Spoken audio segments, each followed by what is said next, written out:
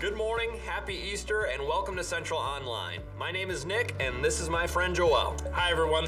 Whether this is your home church or you're just checking us out for the first time, we're so glad that you're spending part of your Easter with us. We really are, and we know a lot of you are probably on spring break, and yeah, here in Holland we're a little bit jealous. So wherever you're watching from, why don't you say hi and let us know where you're watching from in our chat right over here. Our hosts would love to talk and pray with you this morning. If you didn't know, here at Central Online, we are a part of the Water's Edge Network, which is a family of churches, and our mission is to amplify the hope and the life of Jesus. And we do that by being with God, in community, and on mission. One really awesome event we have coming up is our Water's Edge Worship Night, which is on April 29th at 6 p.m. It's going to be an awesome night of music and celebration, and we will have Central Online available for this event, so we hope you can join us remotely if you can't be here in person. Now, if at any point during this morning you need prayer or just want to talk about starting a relationship with Jesus, you can choose the live prayer option on the bottom of your screen. Yeah, and what that will do is start a private chat with one of our real-life hosts. And if you need prayer after the service is over today, you can always head to our prayer wall at centralwesleyan.org/prayer wall, and there you can ask and pray with others. Now it's time to start celebrating because He is risen. He is risen indeed. Happy Easter, everyone. Listen, happy Easter.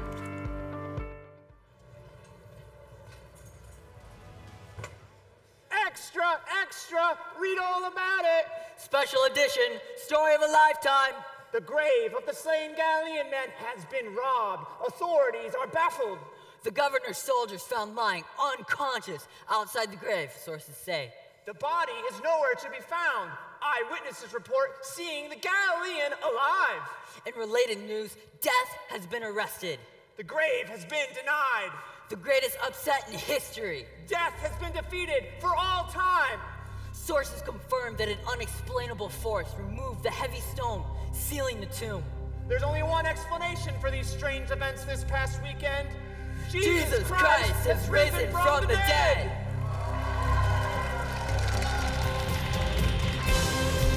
Good morning, guys. Let's stand up and celebrate the risen King. He's alive forever.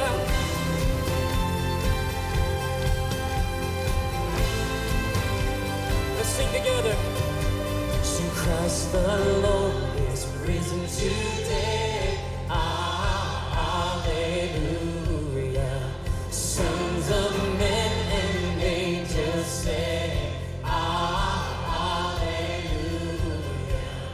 praise your joys and triumphs high. Alleluia. Sing ye heavens and earth reply. Alleluia.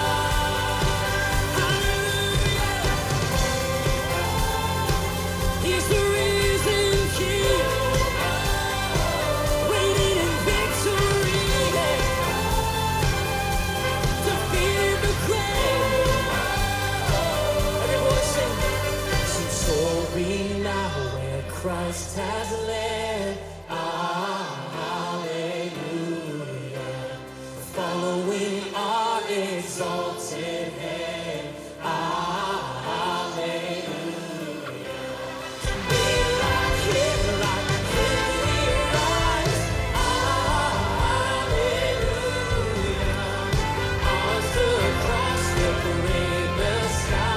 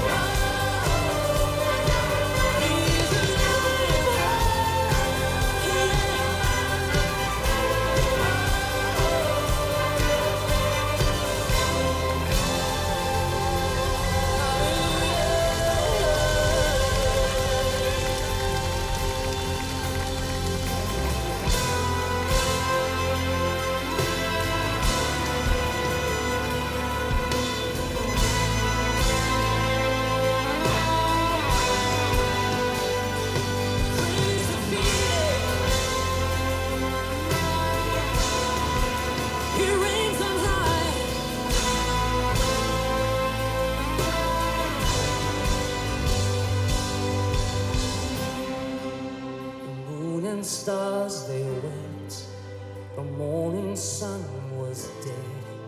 The Savior of the world was fallen. His body on the cross, his blood poured out for us.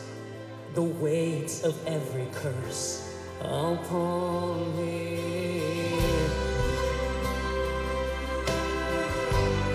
Our Savior King, crucified for us.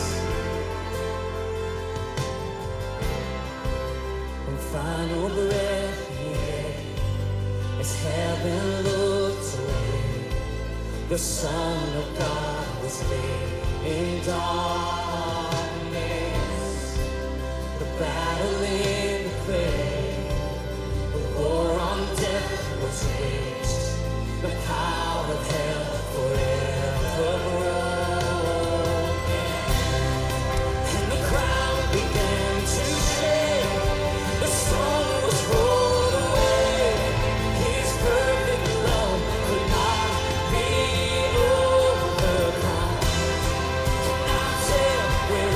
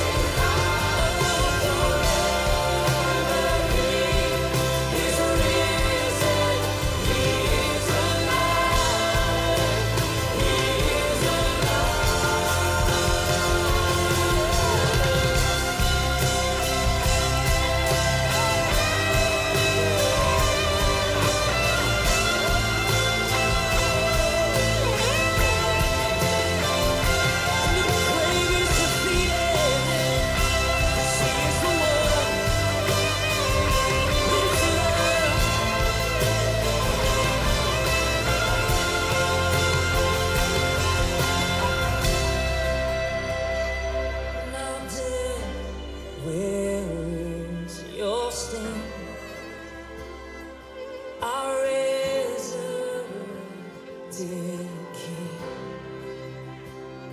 has overcome. He has overcome. Hey, hey. Sons, let's sing this out. Every voice. We sing hallelujah. We sing hallelujah. We sing hallelujah. The Lamb has overcome. We sing hallelujah. We sing hallelujah. Yeah. We sing hallelujah. Declare his victory. We sing hallelujah. We sing hallelujah. We sing hallelujah. Hail to the King. We sing hallelujah. The Lamb has overcome. Declare the victory. We sing hallelujah. We sing hallelujah.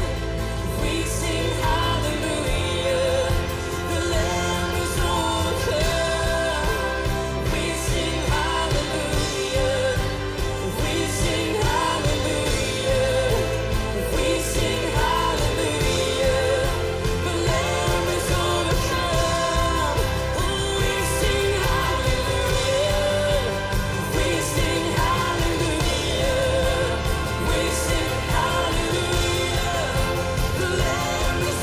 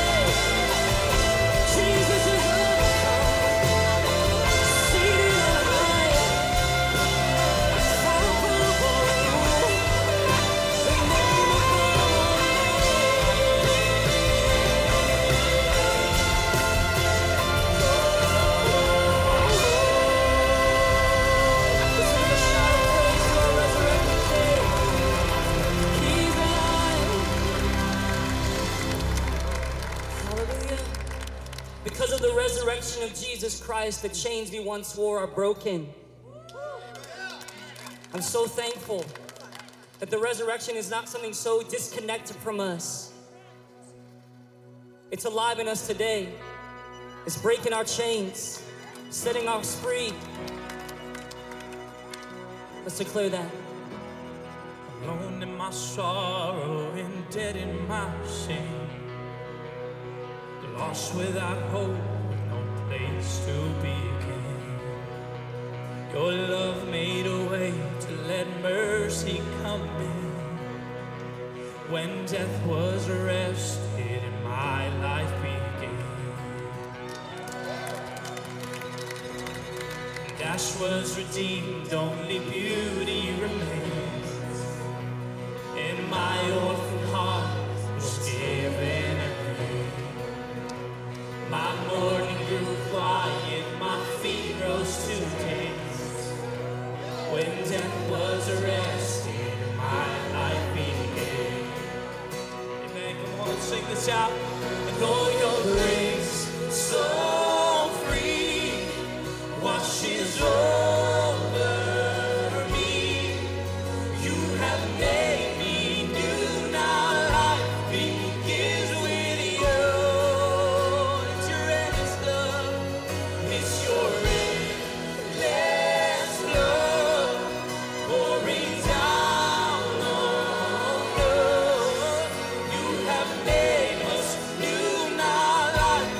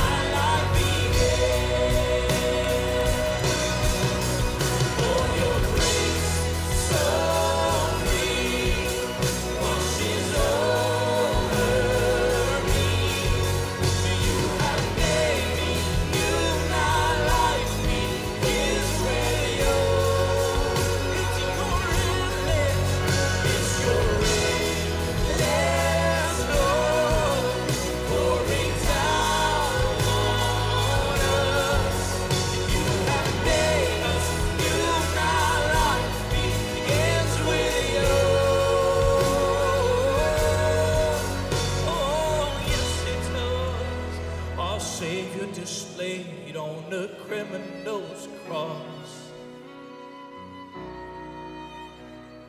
Darkness rejoiced as though heaven had lost. But then Jesus arose and found freedom in hell. Oh, that's when death was arrested and my life began. Come on, if you believe that this morning. Oh, Rees, so free, washes over me. You have made me new, now life begins with you. It's your endless love pouring down on us. You have made us new, now life begins with you. We're free, free, forever we're free. Come join the song of all the BTS. We're free, free, forever, amen. When death was arrested and my life began. We're free, free, forever we're free.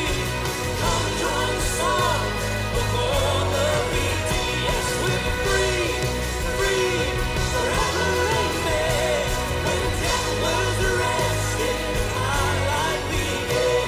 When death was arrested and my life began. When death was arrested and my life began.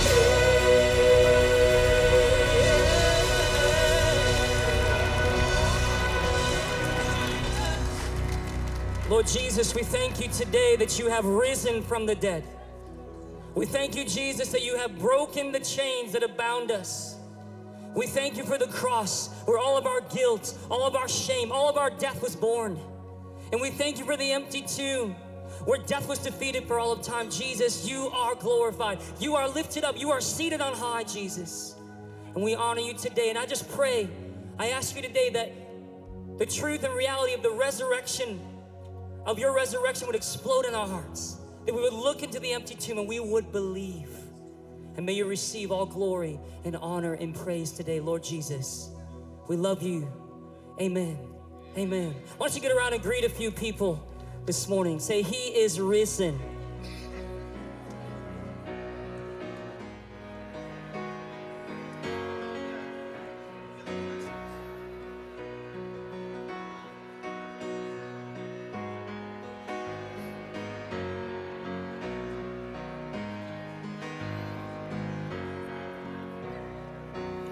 Good morning.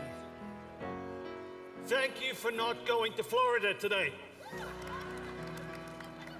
My wife was on the way to Florida. She gets to on the Alabama-Florida border, pulls into a Cracker Barrel. Yeah, we picked up that tradition in a decade. When you travel, you go to Cracker Barrel. And lo and behold, there was an Army Essential people in there who wanted me to say hi, and it's a lot warmer there than it is here. Although, judging by the temperature of the worship in here, I would dare to disagree. Somebody came to me this morning and said, it's obviously a special day. And I said, why? They said, you're all dressed up. They're probably right. But you know, it is a special day, not just because it's Easter Sunday, but because something happens today that for a lot of us has never happened in our lifetime. In fact, since the year 1700, it's only happened 11 times. And the last time this happened was 62 years ago. Hands up if you're under 62. So today is a unique day for all of us, okay? Because for the first time since 1956, Easter Sunday falls on April Fool's Day. Now, we get a little bit of flack for calling the service Easter Fools, but look, guys, this is a once-in-a-lifetime opportunity.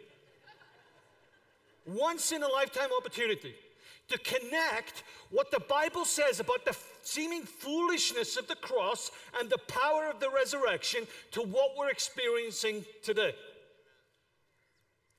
See, the resurrection speaks to us today. Now, the funny thing with this weird little holiday of April Fool's Day is it's a holiday that really nobody celebrates, but everybody participates in. We don't get kind of days off work for it, but we participate in it. That popular one that I was introduced to years ago was the whole caramelized onion thing. Have you ever done that one? You take an onion, you caramelize it, you put a stick through it, you take it to your colleagues and say, just wanted to bless you today, and of course they take a bite and it's an onion. But the best one I was ever a part of was a friend of mine, Heather, called me and she said, hey, would you do me a favor? There's a lady in the office where I work, she was a civil servant, who applied for entered this competition to win a car, and I think it was like £500,000 or whatever it was, and she doesn't know any of us know, but we do, so could you do me a favor and just call her on April Fool's Day, right, and just tell her she's won. I said, sure, I'll do that. So I kind of put on all my best voice, and I kind of called her, and I said, my name is, can't remember the name I made up, and I just letting you know that you've actually won the car in the $500,000. She was like, are you serious? And I'm like, seriously, you entered this competition? She was like, yes, I did. Well, I'm here to tell you, you've won. Well, she went ballistic in the office, complete dancing around everywhere. And she comes back to the phone, and I said, April Fool. And her response was, blankety, blankety, blank, blank, blank. Fill those in. And then the phone went beep. I don't think she took it too well. She didn't like being made a fool of. And of course, the thing with April Fool's Day is you can get away with it because everybody knows the fact, right? Everybody knows the fact it's April 1st. You get away with that kind of stuff on April 1st. See, the kind of fool game only works when there's a fact that everybody knows. And when you look at the Easter story, there is a surprising fact called Jesus died. Everybody knows it. And yet, the resurrection makes everybody involved in this story look like Easter fools. Have you ever thought about that? I mean, think about the April fools in the Easter story. The biggest fools of the law, it would seem to be, are the disciples. The ladies usually get spiritual things quicker than us guys, right, ladies? And they went to the tomb. Luke 24 tells us they went to the tomb early in the morning, expecting to see the stone kind of still there. And lo and behold, the stone is rolled away. And messengers come to them and say, why are you looking for the living amongst the dead? He is not here. He is alive. And they run back to the disciples in that upper room, and they tell them, well, there's kind of two problems with this. The first is that they were women. Nobody believed, unfortunately, back then, the testimony of a woman. Again, if God was making this thing up, if we were making this thing up, you wouldn't do this through the testimony of a woman, and especially a group of women. Now, the disciples knew better, didn't they? They knew these women. They'd ministered with these women. They were reputable people, and so they told them the story. And this is their response in Luke 24:11. But they did not believe the women because their words seemed to them like nonsense. Foolishness. They were clearly deluded. Why did the disciples think that? Because the fact is he was dead. And they were disappointed. See, these guys had left everything to follow Jesus.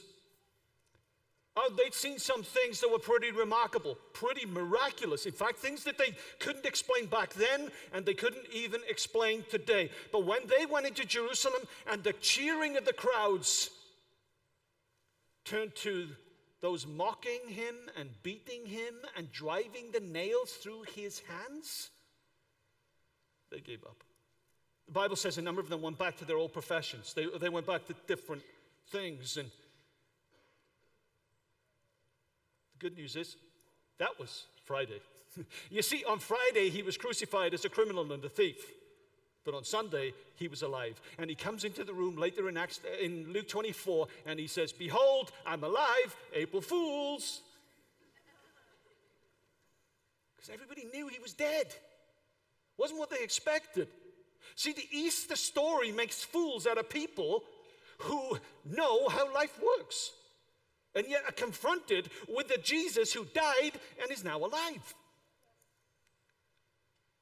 Think about Thomas. Now, Thomas has a bit of a bad press as a doubter. In fact, in a lot of the early stories, he's actually the one who has the courage to vocalize what everybody else is thinking. Have you got friends like that? Certain circumstances, you just wish they stay quiet. Thomas is that guy. In the Gospel of John, Jesus is ministering in a place when he receives news that his friend Lazarus is dead or is sick.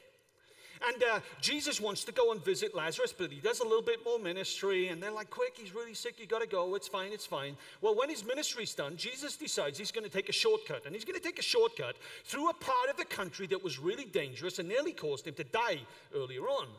And the disciples are having this conversation with one another. They're saying basically, hey, do we go with him or not? Does he know what he's doing? And it's Thomas who steps up and says, look, guys, I don't know about you, but I'm going to follow this guy even if it means I have to die with him.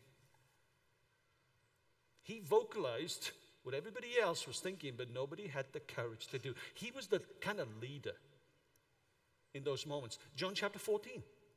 This is where Jesus is preparing his disciples for his death. And he tells them, listen guys, in a little while I'm going away from you, but it's really important I go from you, because if I go from you, I'm actually going to prepare a place for you so that you can come and be with me where I am. Who's the one who had the courage here to kind of speak out and say, where are you going, Jesus? Thomas. And then something happened. Good Friday happened. And Thomas saw the nails being driven through Jesus' hands. He saw a spear pierce his side, where the text tells us blood and water run out, which medically means he's dead. And it destroyed everything. And then lo and behold, that was Friday. But on Sunday, he entered that room. Hey, Thomas, I was dead. On Friday, I was a thief, but today I am king. April Fools. But probably the greatest fool in the entire story, if you think about it, is Jesus himself. See, the Bible says that in this week leading up to his death, he was actually laughed at and mocked. Now, the Bible tells us that Jesus kind of provoked people. He went around in his ministry provoking the very people who had the ability and the power to put him to death. And guess what? They did. They did. And perhaps the greatest joke of them all, the greatest jest of them all, was the one that was not just played on the religious leaders, but on the enemy, the adversary, and on death itself. That's what that song says. Death was arrested and life began. It's as if Jesus comes not just to his disciples, but to the entire world, to the universe, to the enemy, death itself, and says, April Fool, I'm alive. Think about these stories in the context of some scriptures. Death couldn't hold him. The grave could not contain him. And so on Easter Fool's Day, Paul writes this in 1 Corinthians 1:20, God made foolish the wisdom of the world. You see, Jesus was God's fool, a stumbling block to the Jews, Paul says, and foolishness to the Greeks, whereby God was restoring the world to himself, 1 Corinthians 1, verse 23. But you know, that was yesterday. Yesterday, Jesus was a criminal, but today he is king. Jesus is alive. And so the text says, he who for the sake of the joy that was set before him endured the cross, disregarding its shame. That was pretty foolish, it seemed. But that was not the end of the story. God has highly exalted him and given him the name that is above every name, so that at the name of Jesus, every knee should bow and every tongue confess that Jesus is Lord, to the glory of God the Father. You see, the greatest fool in the Easter story, the jester, is Jesus himself, who even out-tricked death. On Friday, he was a criminal, but today, he is king. He's alive. What does all this mean? We're going to unpack this through the rest of the service, but what it basically means is perhaps the greatest fools in the world today are actually the ones who dare to believe the story. You know, the Bible says that God takes the foolish things, the things that are not, the people that don't think they're much, And he delights in placing this truth and this reality in their heart so that they can confound even the wisdom of the wise. Maybe the biggest fools in the world's eyes are the ones who believe a story like this, but we do. And you know why? Because on Friday he was dead, but on Sunday he's alive, and we know because he has poured his Spirit into our hearts, and death itself has been defeated. What we want you to do, something to celebrate. What we want you to do is we want to remind you of this truth through a song that's going to be sung. The lyrics are strong and they're powerful. And in this moment, those of you who have become foolish in the world's eyes to become wise in God's eyes, we want you to listen to this song and in your heart, open yourself up for what God wants to do in your life. For those of you who are here and you're really wrestling with this, we want you to look at the lyrics and engage with this story and ask yourself, what if this were true?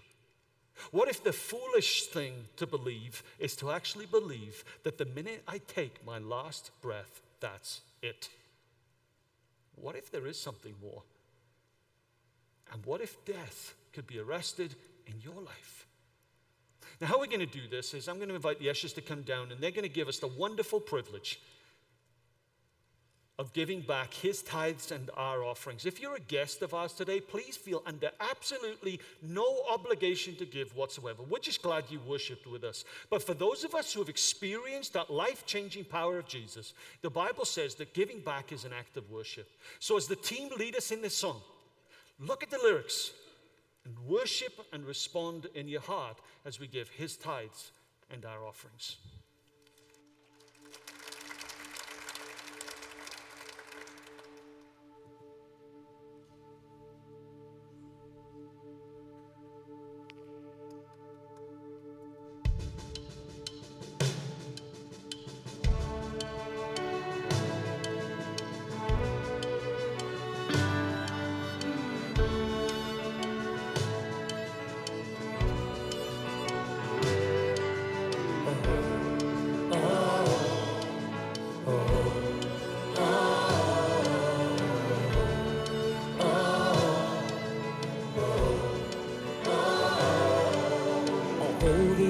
Cried out for blood, satisfied her hunger was.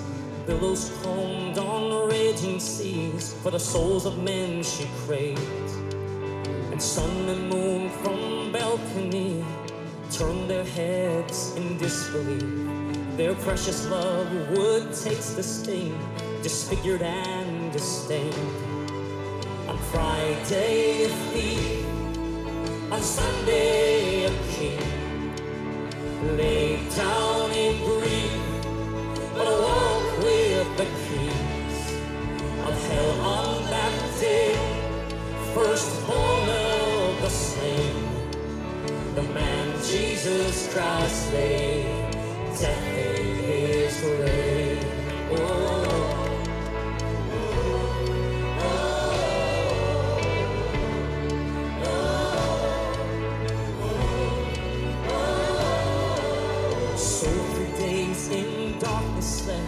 The morning sun of righteousness, but rose to shame the throes of death and overturned his rule. Now daughters and the sons of men would pay not their dues again. The debt of blood they owed was rent when the day rolled anew. On Friday a thief, on Sunday a king, laid down in grief, but awoke with the keys of hell on that day. Firstborn of the slain, the man Jesus Christ lay, death in his grave. Death in his grave.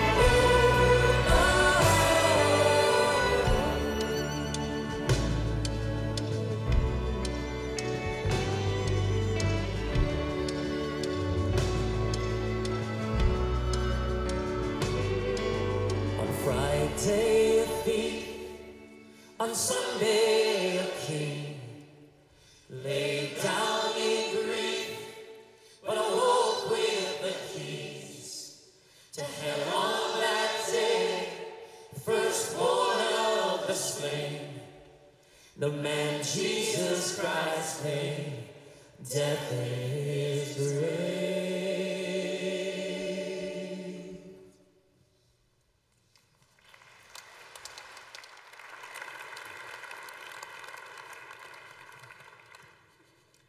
The beauty of the resurrection of Jesus Christ is that it does, in fact, lay death in its grave. And it caused me to think about this premise, that if death cannot hold him, it cannot touch the ones he holds. And that's you and I. That's the beauty, that's the power, that's the encouragement that we have in the resurrection. The resurrection is this line, this defining event in human history that says everything after it is now different. The story is told of a small European village that every few years had a majestic passion play where they would tell the story of Jesus Christ's crucifixion and resurrection. The whole town would turn out to participate in it. It required a cast of hundreds, and people would travel from all over the region to watch it in the days leading up to Easter. And this story says that one of the people that they surprisingly chose to play Christ this particular year was somebody who was new to their faith. They didn't have like an understanding of all the rules and the regulations, didn't have a kind of a clear picture of everything that Jesus was and Jesus taught, but they thought that he looked the part and they would let him play it. And in one rehearsal, they're doing the scene where Jesus is carrying the cross down the crowded streets of Jerusalem as the crowd mocks and jeers and spits on him. And in one moment, one of the actors in the crowd got particularly animated and started just screaming in the face of the guy who was playing Jesus. He got agitated, stood up, and punched the crowd member in the face. At this point, the director says, "Cut, time out. Jesus does not hit anybody. Let's just can everybody make a note of that? Let's run it back and start it again." So sure enough, they reset the scene. The crowd begins to jeer. Jesus walks down the street carrying the cross. The one man in the crowd who had antagonized Jesus is now emboldened by the fact that this actor cannot do anything to respond to him and turns it up a couple notches. And as Jesus falls to the ground with his cross, he catches this man's eye and whispers under his breath, "I'll see you after the resurrection."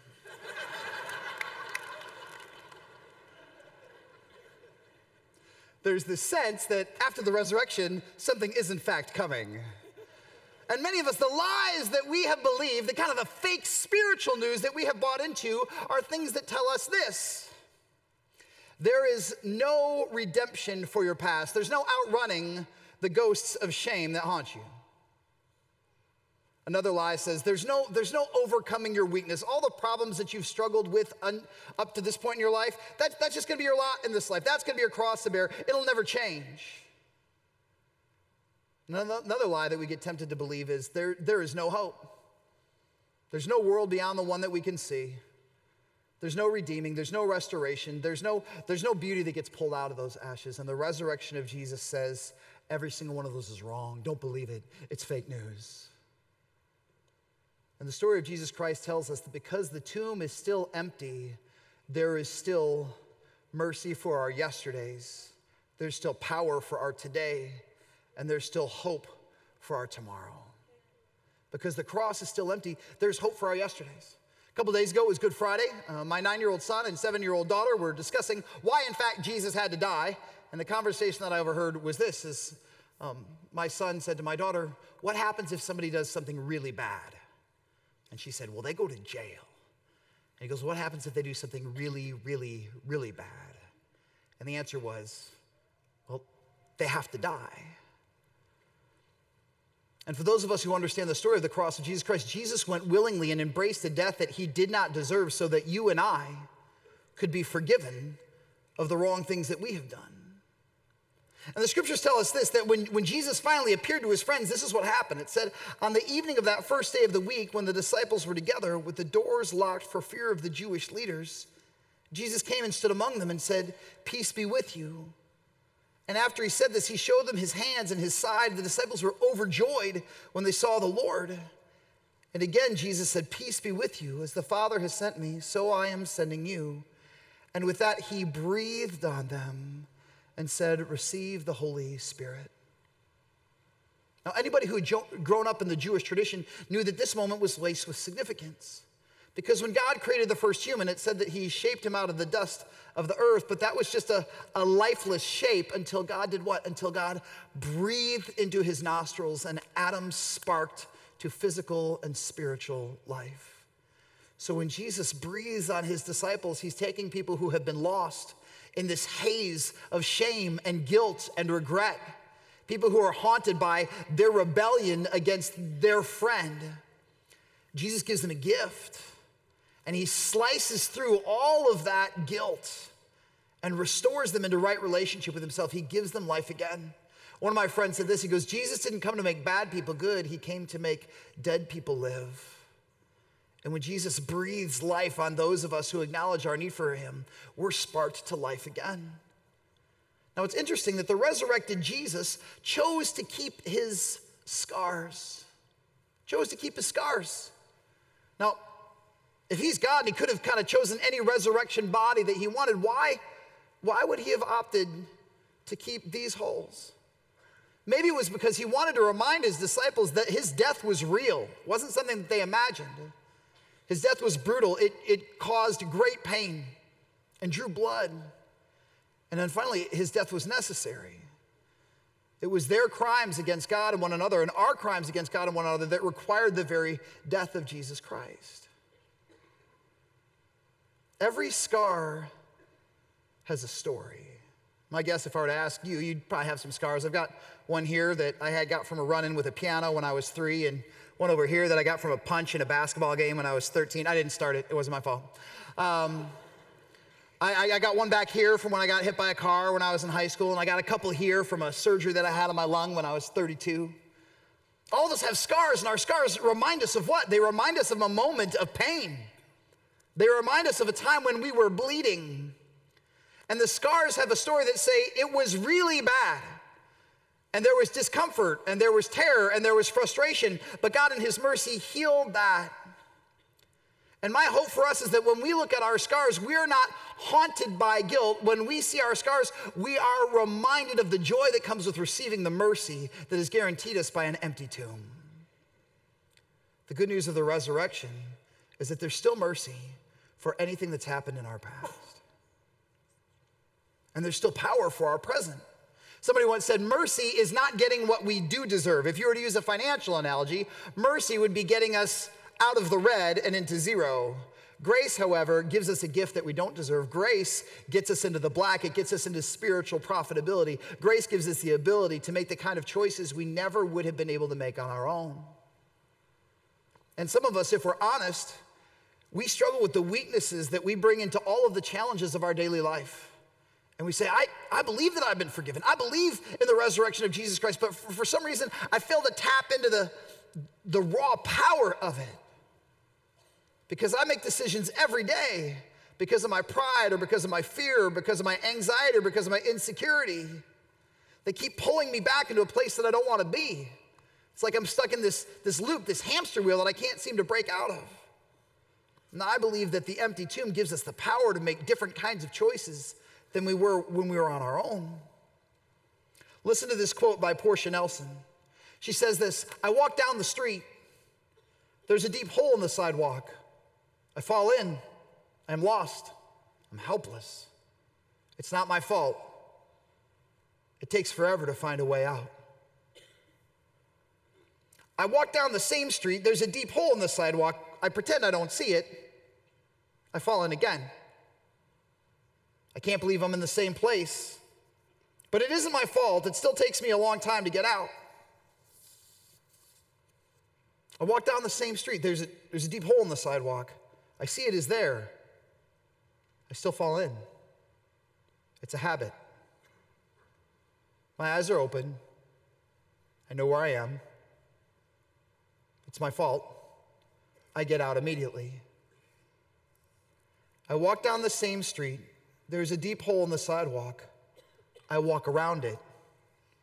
I walk down another street. Some of us are stuck in the bottom of holes that we fall into over and over and over again, and we feel like the fool. And there's some of us who say, in this point in my life, in this point in my spiritual journey, in this point in my relational maturity, I should know better, but I can't stop. I keep falling in the same hole over and over and over again. And I believe that the resurrection power of Jesus Christ, the power that we receive when he breathes on us, is the power to choose a different street when we're tempted like we were before. The book of Corinthians says, where, O death, is your victory? Where, O death, is your sting? The truth is, many of us are battling death in a lot of different forms every day. And the empty tomb means that we have the power in the name of Jesus to say yes to his invitation and no to everything else. The empty tomb means there's still mercy for my yesterdays, there's still power for my day-to-day, and there's still hope for my tomorrow. About 15 years ago, I had the opportunity to visit London with my parents. We were going through all the list of tourist attractions, and we went to St. Paul's Cathedral. And as I was there, I was looking at the different crypts where people were buried and the inscriptions on the stones that covered their graves. And there was one that jumped out at me, somebody whose name I didn't recognize. His name was Sir Henry Bartle Edward Frere. His dates were 1815 to 1884. And usually that's where the information stops. It's somebody's name, the dates of their existence, maybe some comment about what they did or some great contribution that they made to society. That's not what his said. The inscription on his tomb was one that I've never seen before, one that I haven't seen since. Rather than Henry's life ending with a period, his tombstone had a comma on it. It said this: waiting for the coming of our Lord Jesus Christ. Henry knew that even as his body was laid into the ground, that was not the end of his existence. Why? Because the tomb was still empty. And there was hope for him, not just in this life, but in the next as well. This last week, we lost a dear friend here at Central. His name was Ed Habor, and he'd been struggling with cancer for quite a while. And he was part of a real faithful group of people who pray at 8:30 before our services. And it was just on the other side of that wall a few months ago when some friends were asking Ed for an update about his condition. And he said the doctors say that they've done everything they can do. They've exhausted their options. And somebody said, well, Ed, what are you going to do? And he goes, I'm not going to do anything. It's terminal. And while there was resolve in his voice, there was an acceptance of the finality of it all, there was also this glimmer of hope. It was very matter of fact. He goes, I'm looking death in the eye, and while it saddens me to say goodbye to the people that I love, while it's frustrating to struggle with the realities of the disease, I'm not afraid. Because I know that the death that is about to claim me still takes a back seat to the victory of the cross of Jesus Christ. And because that's real, I don't have to be afraid. And Ed gave me this brilliant, inspiring example of a gritty hope that stares death itself down and says, you don't have any power over me because the tomb remains empty. This is the power. This is the hope. This is the beauty that we have in the cross of Jesus Christ. And the question I want to ask you today is, where is death haunting you? Maybe not the actual fear of physical death, although that's a reality for some of us. Maybe for you, the death comes in a form of an addiction, a habit that you can't wrestle down. Maybe death is coming for you. Maybe the thing that is stealing your joy are these flashbacks from your past that you cannot seem to outrun. Maybe that death is being manifested in the form of a crippling anxiety that bars you from the hope that the resurrection promises, that blinds you to the peace that Jesus Christ wants to exhale on you in every moment of every day. Here's what I want to ask you to do. In your program, you got an insert that says, My Resurrection Story. And I'd love for you to grab a pen. There should be some in the pews in front of you. And I would love for you to write a phrase or a word or a sentence that says, because he is risen, I what? Because he is risen, I can hope again. Because he is risen, I can forgive myself. Because he is risen, I can forgive someone else. Because he is risen, I can humble myself and reach out for hope. Some of us who are trapped in these destructive, self-harming loops, we say, because he is risen, I don't have to be afraid of what I struggle with anymore. I can come out of the darkness into the light. I can show up to a program on Monday night like Celebrate Recovery here at Central and say, I needed somebody to help me walk humbly in a disciplined manner in the power of the resurrection. I don't know what you need to write on yours, but I've already written mine. And we're going to hear this song, and you're going to hear this refrain over and over again. I believe, I believe, I believe. And I would love for you to be able to say, Lord, because I believe,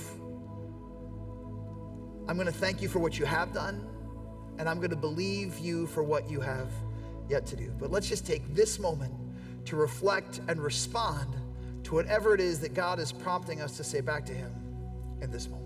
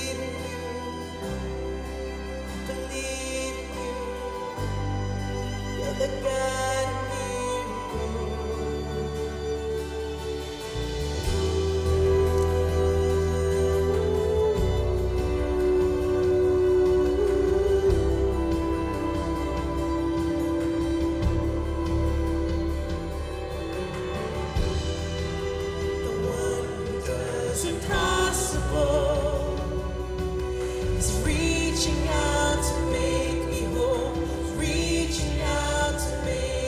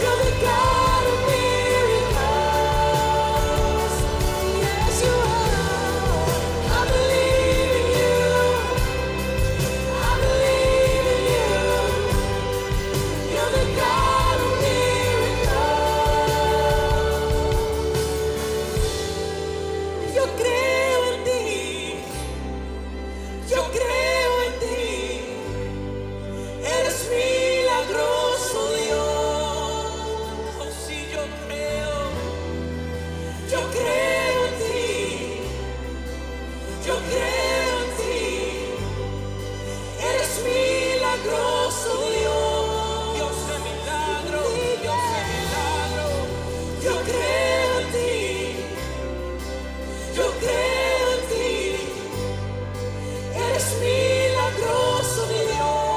Nada es imposible, Dios. Yo creo en ti. Yo creo en ti.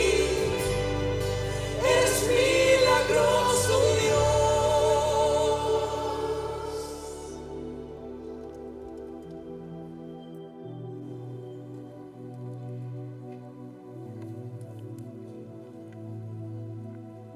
Yo creo en ti. I believe in you.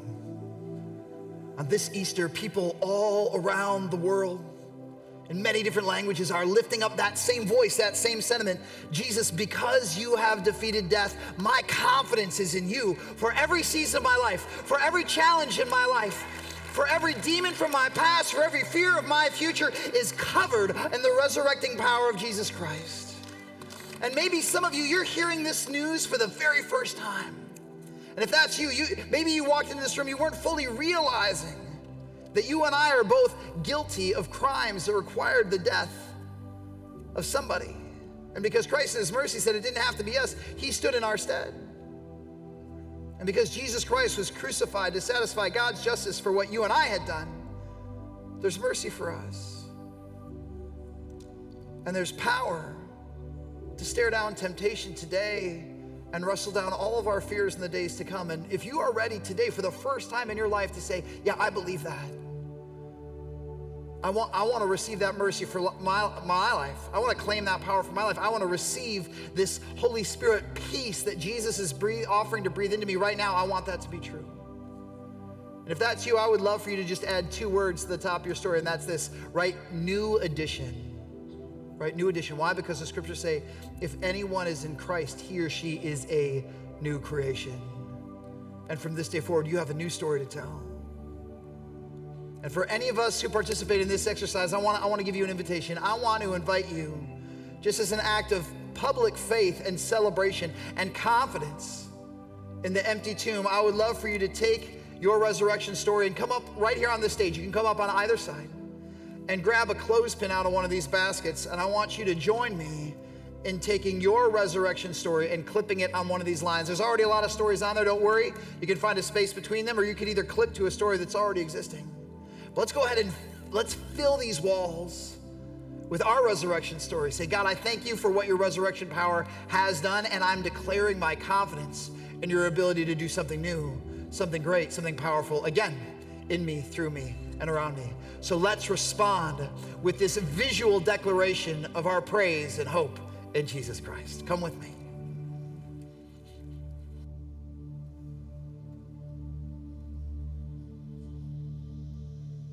As we sing this next song, why don't you stand with us? And feel free to just continue to respond throughout this song as we continue to celebrate the resurrection.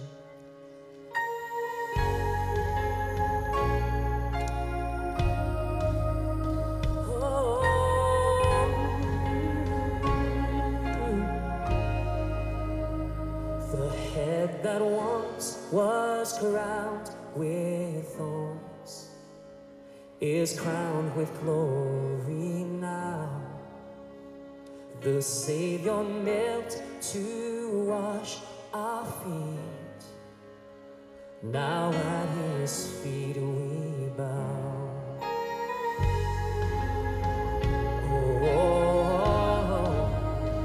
The one who wore our sin and shame is now robed in majesty.